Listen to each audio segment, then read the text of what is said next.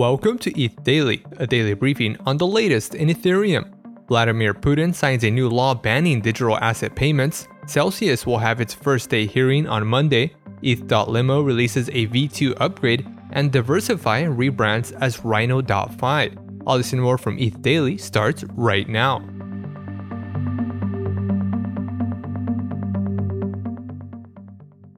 Russian President Vladimir Putin signed a new law banning the use of digital assets for payments in his country.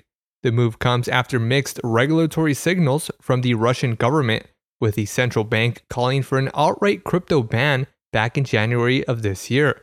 The new law allows patrons to invest in digital assets, but disallows its use as a means of payment. The law prohibits the transfer or acceptance of digital financial assets as a consideration for transferred goods, performed works, or rendered services. Since the war in Ukraine, crypto exchanges such as Binance and Coinbase have restricted Russians from using exchanges in compliance with US and EU sanctions.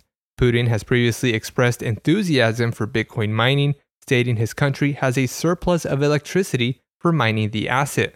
Insolvent crypto lending platform Celsius Network shared that the company will be attending its first day hearing for Chapter 11 bankruptcy on Monday, July 18th. The U.S. Bankruptcy Court for the Southern District of New York will hear Celsius's motion and considerations for next steps in the bankruptcy process. A recent court document filed by Celsius CEO Alex Mashinsky revealed that the company owes $1.2 billion in liabilities. The filing also claimed the company holds $600 million worth of its native CEL token. However, the token's market cap is currently less than $350 million. Celsius stated they will provide the public with updates following the court hearing. ETH.limo, a decentralized content delivery network solution for ENS and IPFS content, has released version 2 of its infrastructure stack. The upgrade includes faster load times and support for CCIP read on Layer 2 and off-chain lockups. CCIP read, which is from EIP 3668, is a protocol and framework that allows contracts to request external data as part of a call or transaction.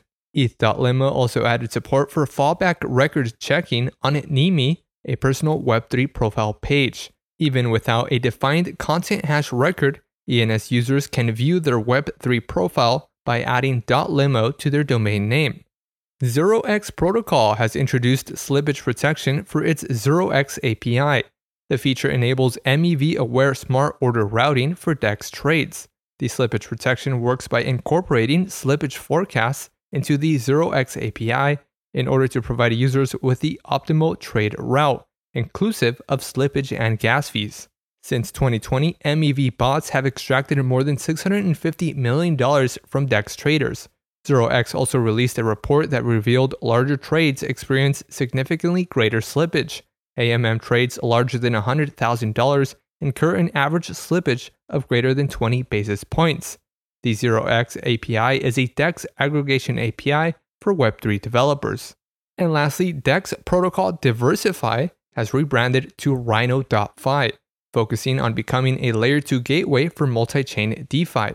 Rhino is a Layer 2 network built using StarkX, a volition developed by Starkware. The platform gives users access to Rhino's native DEX, lending on Aave and Compound, and cross-chain bridging. Similar to DYDX, users must deposit funds into Rhino in order to access low-cost transactions on the network.